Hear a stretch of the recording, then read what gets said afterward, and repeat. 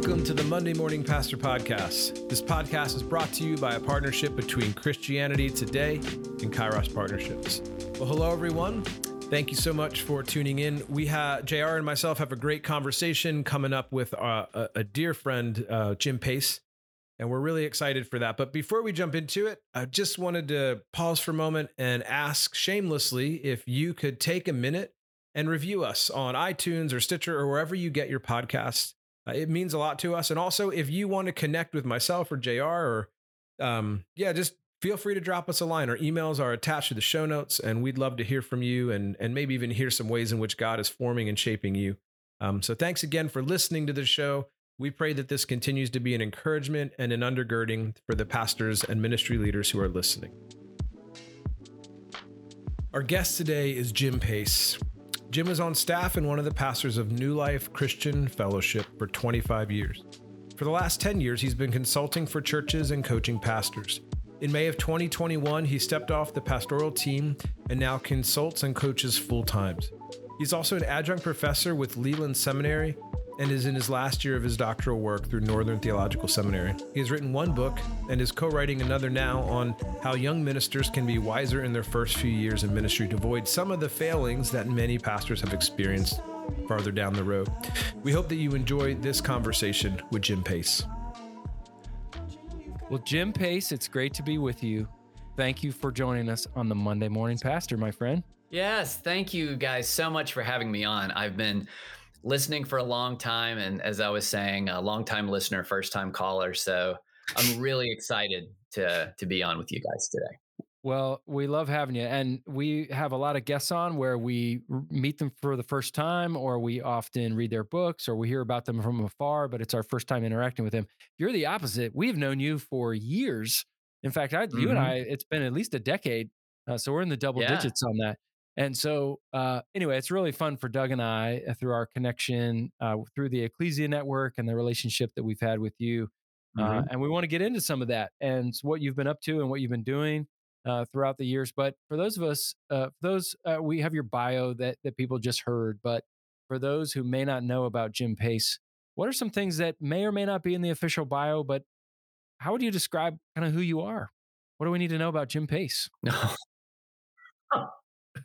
That's a good, spontaneous, low-key question. I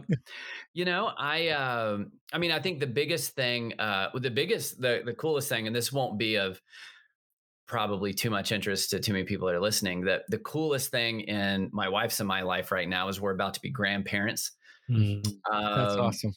We have 3 kids that right now are all presently doing well, which if you have 3, the odds of having all 3 thriving at once are through the floor.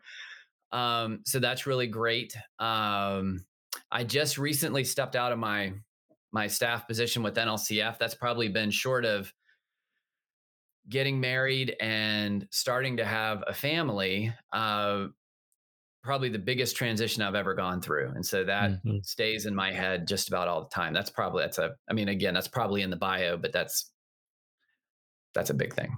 Yeah. And 25 years with New Life Christian Fellowship, or NLCF, there on the campus of Virginia Tech in Blacksburg, Virginia. What do you know now, Jim, you wish you knew when you started at NLCF 25 years ago? Like, how are you different? Oh my gosh. It's funny. I am a lot more confident in the power of God and a lot less confident in mine. And I know that's a little cheeseball to say, but that actually is, I'm much more at peace with what I lack and what I don't have. When I first came on staff, when I first went into ministry, I kind of had the mindset, I need to prove that I deserve to be at the table. I need to show that this is good. I need to prove to the other staff. J.R. Woodward is who invited me to come on to staff. I had to prove to him it was a good decision. I had to prove to my family that it wasn't a screwball decision to go into ministry instead of doing the doctorate in child clinical, which is what I was going to do. I had to prove things. And I think I'm just much more at peace. And Some of that's, I'm sure, age. Some of it is just you fail so many times that you just go ahead and get comfortable with that. And I think I value. I had to achieve, had to earn it and show it. I think, and the key part was I had to show it. And I'm sure I'm not completely out of that, but I'm a lot more at peace with that. I think one of the things that I've really appreciated about you over the years that I've had a chance to know you is the way that you all, but you specifically, have really done a fantastic job of spotting and equipping leaders, specifically at Mm, NLCF. How did you create a culture of equipping leaders? that's a good question. I would say I didn't really create it. I inherited it, and I participated in it, and hopefully I made it a little bit better. I mean, there's kind of the classic answers for how that happened. When Jr.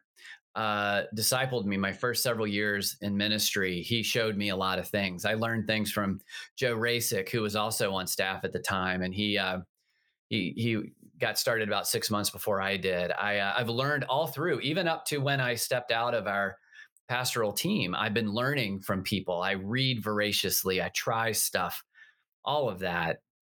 But I think that the biggest thing that happened was, as I started, and you guys know how ministry and leadership is, that you're never on one stream at once.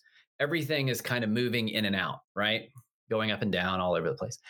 One of the things as I was understanding God's power more, and I was understanding even just the apex giftings of Ephesians 4, apostle, prophet, evangelist, shepherd, teacher, I started to realize that there isn't a that people are going to be brought together to accomplish a communal goal, and they're going to look at it and approach it in different ways. I know that's basic, but I started to realize that. And then what that made me realize is when people are pushing back on an idea that I might have, they're not in opposition to me. I stopped looking at people oppositionally. And I started to look at them as they have a piece of this, and I might have another piece of this. And so I need to look and see how the Spirit is working through them, what He's doing in them. And it turned my vision away from this thing I'm trying to accomplish and towards them, to understand them. And I certainly didn't do it perfectly, but that was a huge thing for me, that I was able to then begin to participate in how the Spirit was working in all these people around me. Maybe my role was to see how it all fit together. And so that, I think that was that's maybe the biggest impact that maybe either I had or the thing that I learned. Mm, mm. So I'm thinking of pastors that I know that might be listening to this and saying, I know that like developing people and building disciples and looking for leadership potential is important. But Jim, I'm a pastor. I don't really know how to do that. I don't know how to do leadership Mm, development. And so they really struggle with saying, I know what you're saying is true, but I don't know how to do it. yeah. You gave one principle there of looking like, what is the Spirit doing in this person in front of me? What are some other things that pastors should keep on their radars and be looking for? Like, are there some easy, not easy, but some clear next steps that pastors who Mm, may not be gifted in this can really start to begin to do that you've learned through your process? yeah, I think there are. I think, in fact, in a lot of ways, of everything that I read, and we overcomplicate it at what is at its base a fairly straightforward process, which is to be able to take the things that we believe that God is trying to do through our body, through the community that we're working with. I had to be able to break it down into pieces that I could understand. Once I had those pieces, then I had to start looking to see, okay, what is God's provision for those pieces? Where are people that have shown interest? Who are people that are willing to? One of the things that we learned, especially as these emerging generations, Gen Z, and everybody kind of continues to emerge, uh, we stopped looking for people that had it all together, or that that kind of had their life under control. I mean, those people are great, But what we really started looking for is people that were willing to kind of share their life with us. And so I would try to find a connection between what we were trying to do, what they were excited about. I would try to break it down further so that then they could see how they could fit in. And I'd say, well, now let's just walk together and see how this goes. And then and I think a key part is I had to lose some grip on the final landing point. Because when you're doing it that way, you can't get to a prescribed place at a prescribed time. You have to be willing to see, well, now how is the Spirit going to take us? And how are they going to learn? How are they going to shape it? And I had to learn that lots of things are going to go badly, and yet the kingdom still moves forward. Mm. Sometimes when you're feeling like I'm not good enough, what I hear a lot of pastors saying, because now I coach a number of pastors and consult and whatnot, what they're really saying is, I'm not good enough I'm not meeting the level that's in my head of what successful leadership is. Does that make sense? And usually that definition of success is almost always wrong. And so it's like, well, let's both look at how you're viewing what it means to be in the role that you're in. And then let's look to see how can we break things down so that people can participate in it in a natural way for them. Jim, this is kind of a bit of an exposing question in some ways, but I think, just thinking about pastors who are listening, like, how would you define your measure of success as a pastor? Like, what were some things that helped you figure that out, or if you have it close to memory, what are those things that help you define success? I would say that's certainly been evolving. Hmm. I would say now what it is my ability to maintain my direction and my trajectory towards the Lord, my closeness to Him, regardless of how it works out for me and how I look in the process. I'm an Enneagram 3, and which means that I'm basically one step away from being a sociopath, I think. And I'm very concerned in my natural state about how I come across. And so he's just peeled that and peeled that and peeled that. I think doing ministry well is one of the things that I feel is important is I want my shield of faith, that I want my faith to be out in front of me. And I don't want to protect myself from getting it banged up. Like sometimes if you feel like you're heading towards something and it's not going to work out, if you're running straight at a wall, you see the wall, you start to slow down. God, I want to go for it. And I don't want to protect myself. If you, sometimes you come through in the 11th hour and sometimes I smash. I just want whatever that is, we're just going to go through it and then we're going to walk through the aftermath of that together. I think that's been important. One of the things that was in the last May, there was this big, very big, very gracious honoring event they did as I stepped off the staff team at our church after, like Briggs said, 25 years. And it was funny going up to it. My head was all over the place. JR, I would text you, I don't know what's, and you kind of imagine what people are going to say. And there were all these really big things that I felt like I had done. And when people were thanking me in public things and private things, nobody mentioned a single big thing. Not a one. They mentioned that they were in the grocery store and I stopped it. Which sounds so, but it was like that changed my definition of success. Is just being at peace, being connected to the Lord and not protecting my faith, but going for it and not trying to spin the result in a favorable manner. That's probably as good a quick definition I could give. I don't know how quick that was, but that's as close as I can get. Yeah, you mentioned 25 years at NLCF, so I'll just ask it directly since this is the topic that we talk about regularly. Why didn't you burn out? Well, I almost did. When Chris Backert and I co-pastored for 5 or 6 years, and in those first couple of years, he and I both were going way too hard. And I got to a place where this is so not the technical, but this is the way that I understood it. My adrenal gland off switch got disconnected. Mm. And so my body was pumping adrenaline into my system all the time, which is not healthy. And I had to learn. Um, and so that was like, okay, well, I'm either going to fall apart right now in the next 2 weeks, or I have to figure things out. And then he and I both, we kind of started to sort that out. And over the years, the things that have helped me is I've had really good friends that I can vent to, that I can be myself with, that I can do that. I have really, really close relationships among our staff team and in our church. That's helped me so much. I think I have genuinely tried to stay close to Jesus. I haven't done it all the time, but I genuinely across 25 years would say more often than not I have. And I just found the work interesting. It was there's a part of my brain that was like, it was a puzzle you could never really solve, because once you did, all the pieces got jumbled up again. And so I was like, oh, well, now we thought we had it. Now, now this week begins. And so, I just enjoyed that. I enjoyed that part of it a lot.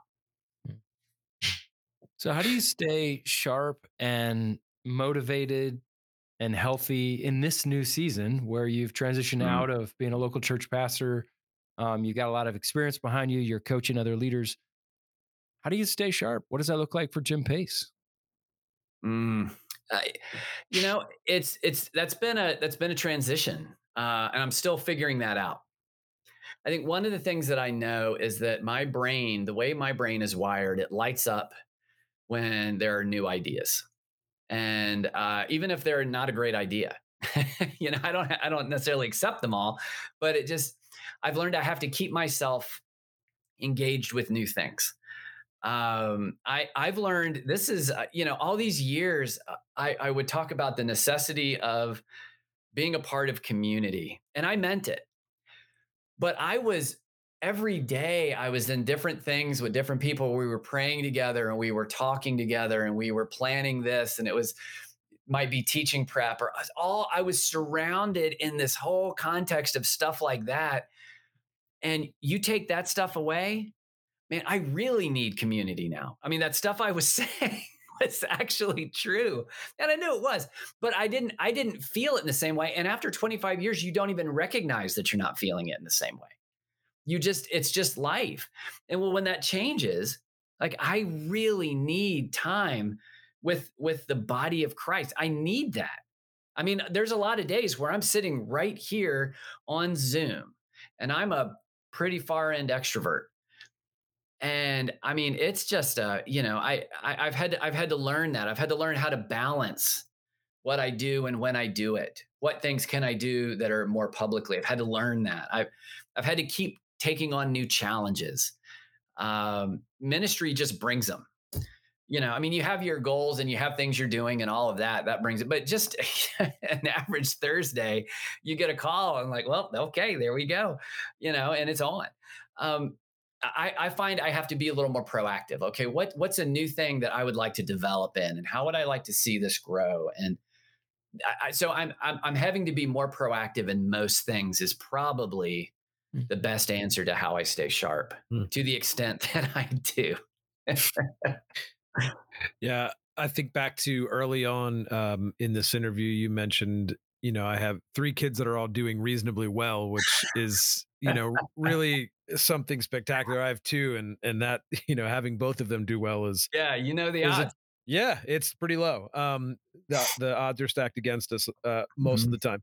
Um, but I think just thinking about ministry and family, Yeah. what has the toll of 25 years of ministry over 25 years taken on your family? Uh, y- yeah. It's exacted a significant one. I mean, when you compare it to the toll that it takes on other people around the world, it's not. But for us, it's felt really hard. My wife, I'm an extrovert. I'm a, you know, and I I can connect with people pretty easily and feel close to them. Sometimes I tend to feel closer to people than they feel to me, but it works for me. I don't know. And my wife is an introvert and she builds friendships slowly.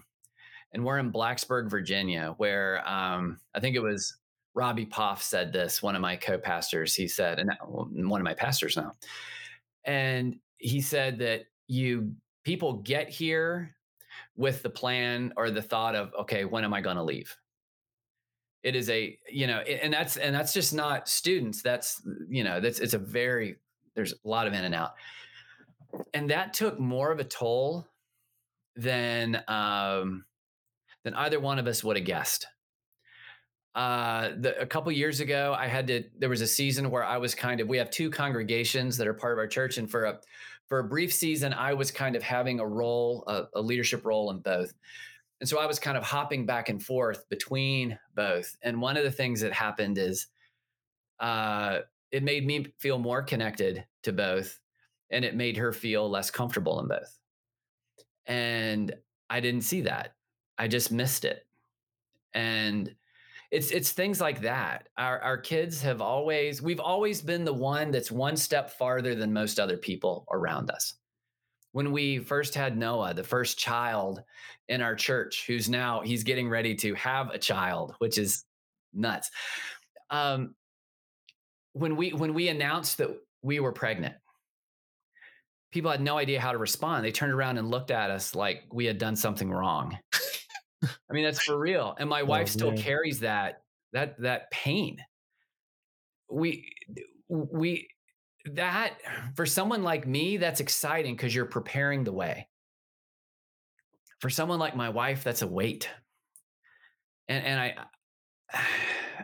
I wish I would have seen that better, been more attentive to it. I mean, she's great. We're great. We're doing fine. But those costs, you see them after a while.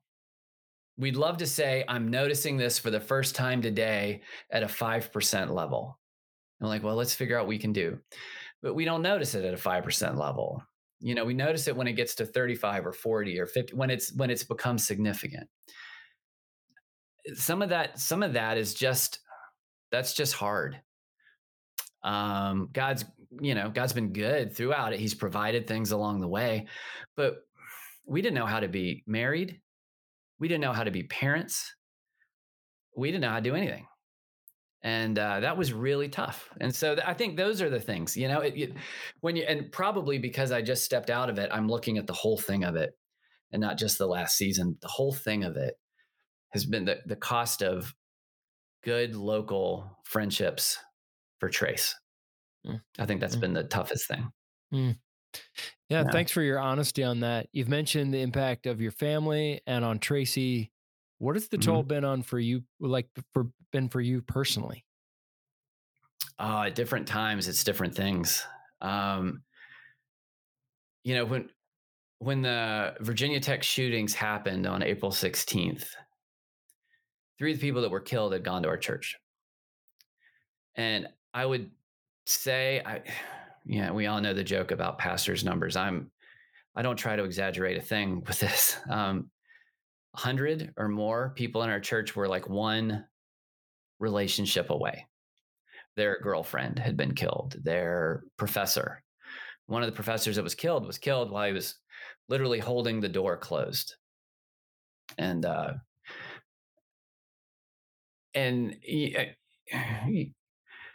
I don't know what that does. I mean, I know what it did. I don't know how long that follows. There have been relational difficulties that with other leaders in our church that have exacted a toll. And I don't fully know how that fully resolves. I'm not sure that it has fully resolved.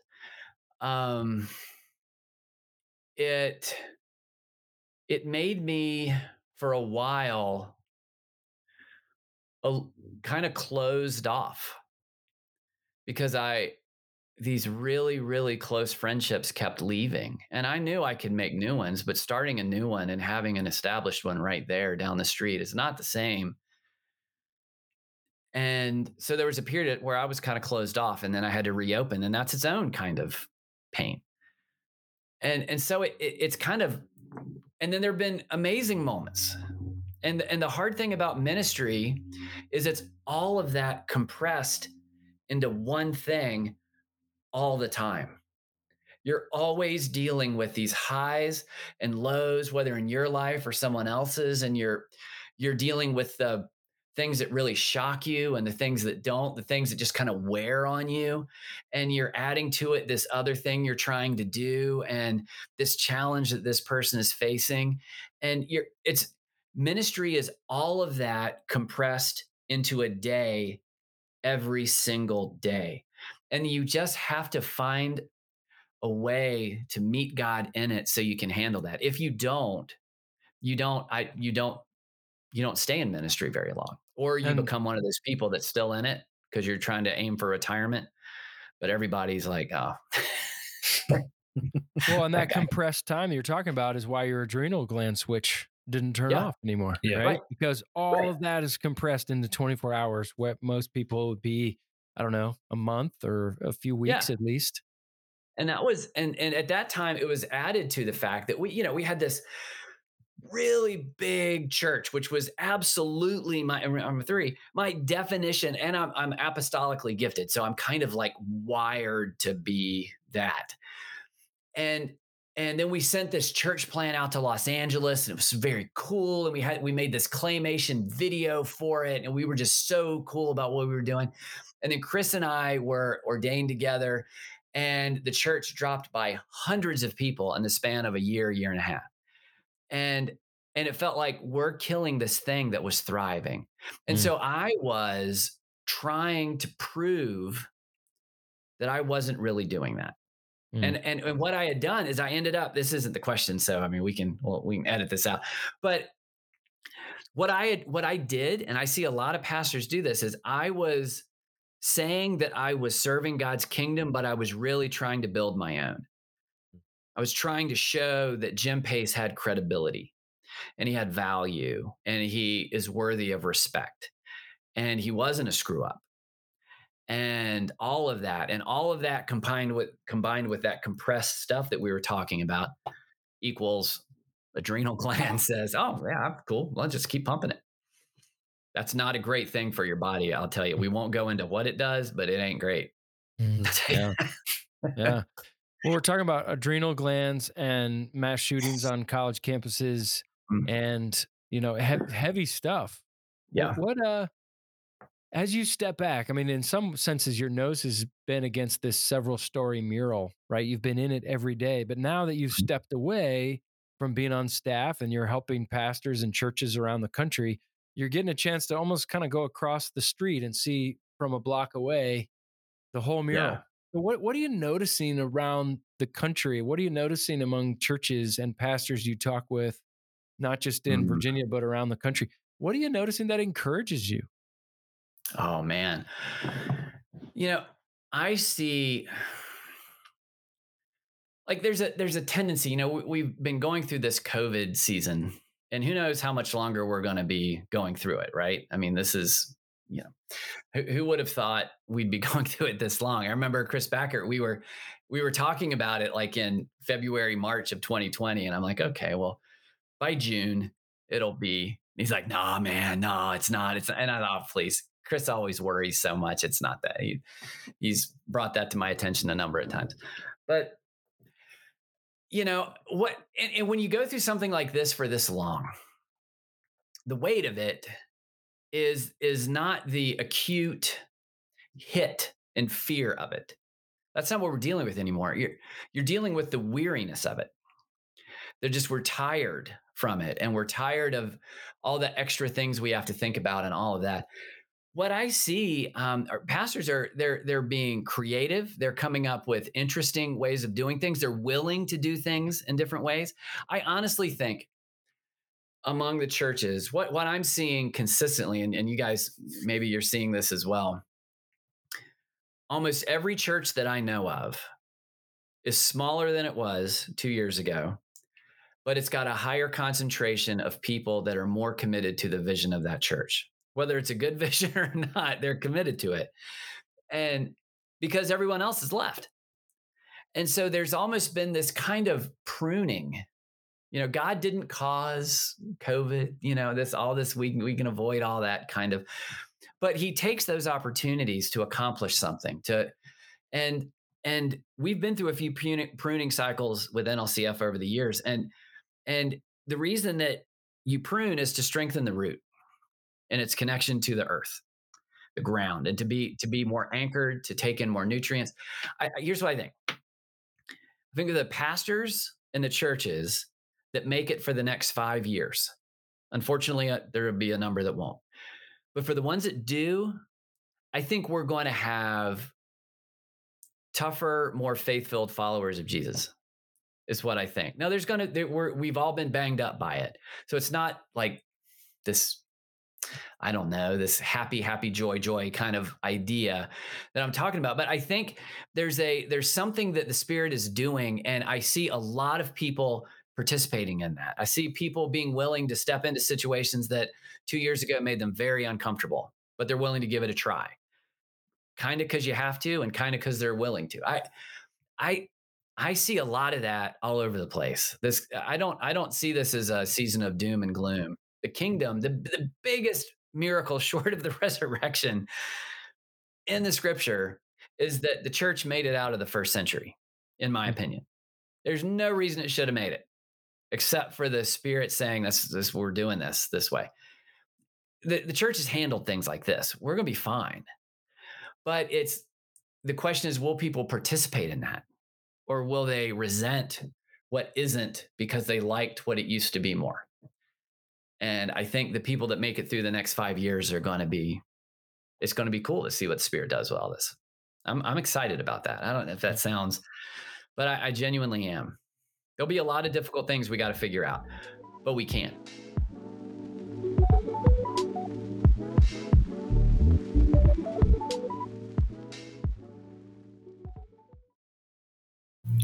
Yeah, Jim, I think that's just really, really encouraging to remind pastors that it's not that the years that coming it's difficult. We don't have an easy road ahead, but I think to see it as an opportunity to say, maybe God's forming something really unique in this season. Mm-hmm. Maybe the Spirit's up to some good things.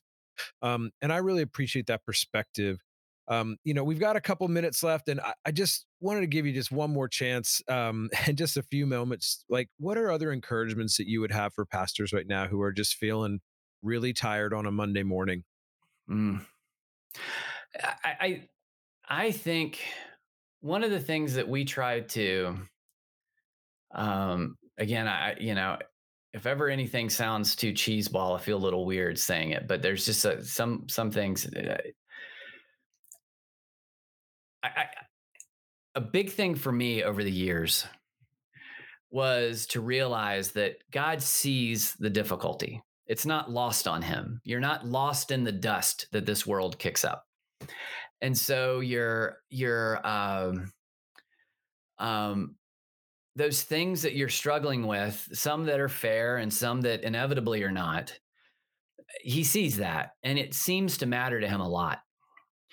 And one of the things that we would talk about in NLCF quite a bit is that God doesn't just love you, but he likes you. And that matters a lot to me, because there were, times in my childhood where I knew someone loved me. To say that they love me, it was kind of like, that's the obligation. That's I have this connection to you. I love you. But I was pretty sure they didn't like me. And so I struggled with that with God a little bit, and to see that he's not wanting you to be 6 months more mature than you are and looking down on you in disappointment because you aren't. Like, you're not 6 months behind. I mean, all of us probably are. We could be farther if we would, sure, let's just say that. But he's not looking at you. He's enjoying the process of you becoming who he created you to be. And as pithy as that, I think, sounds, I didn't see that. What I saw was where I was messing up and where I wasn't doing what I could have done, where I was missing things, where I was causing hurt, all of that. I think in the midst of this, when I could just see that God is with me and feel it, my enjoyment of the process, even the insanity of it, all the stuff compressed into a day, like we were talking about, it became like, okay, well, God, you're here, so let's go. And tomorrow we'll get up and we'll go again, and let's see what crazy comes then.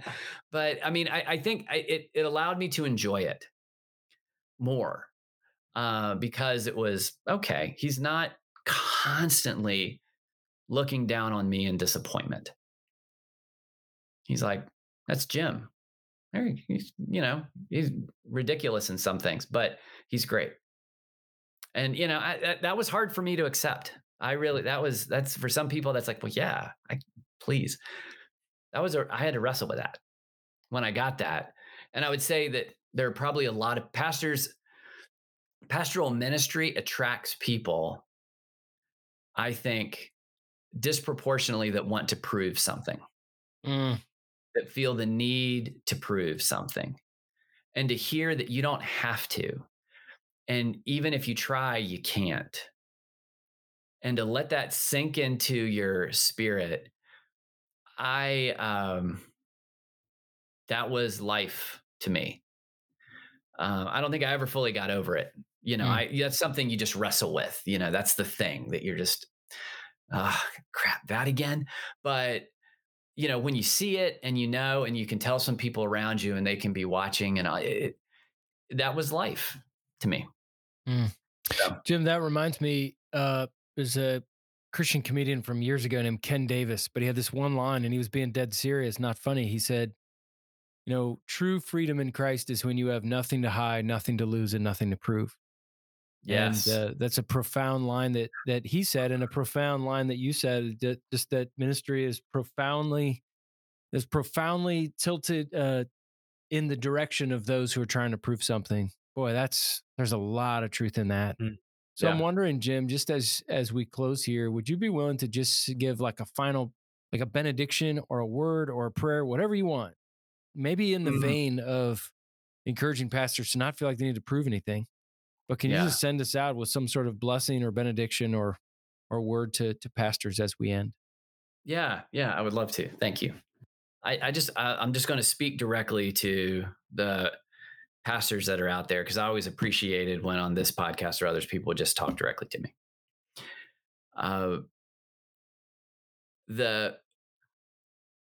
My prayer for you is that you would be able to see with clarity what you consider to be success.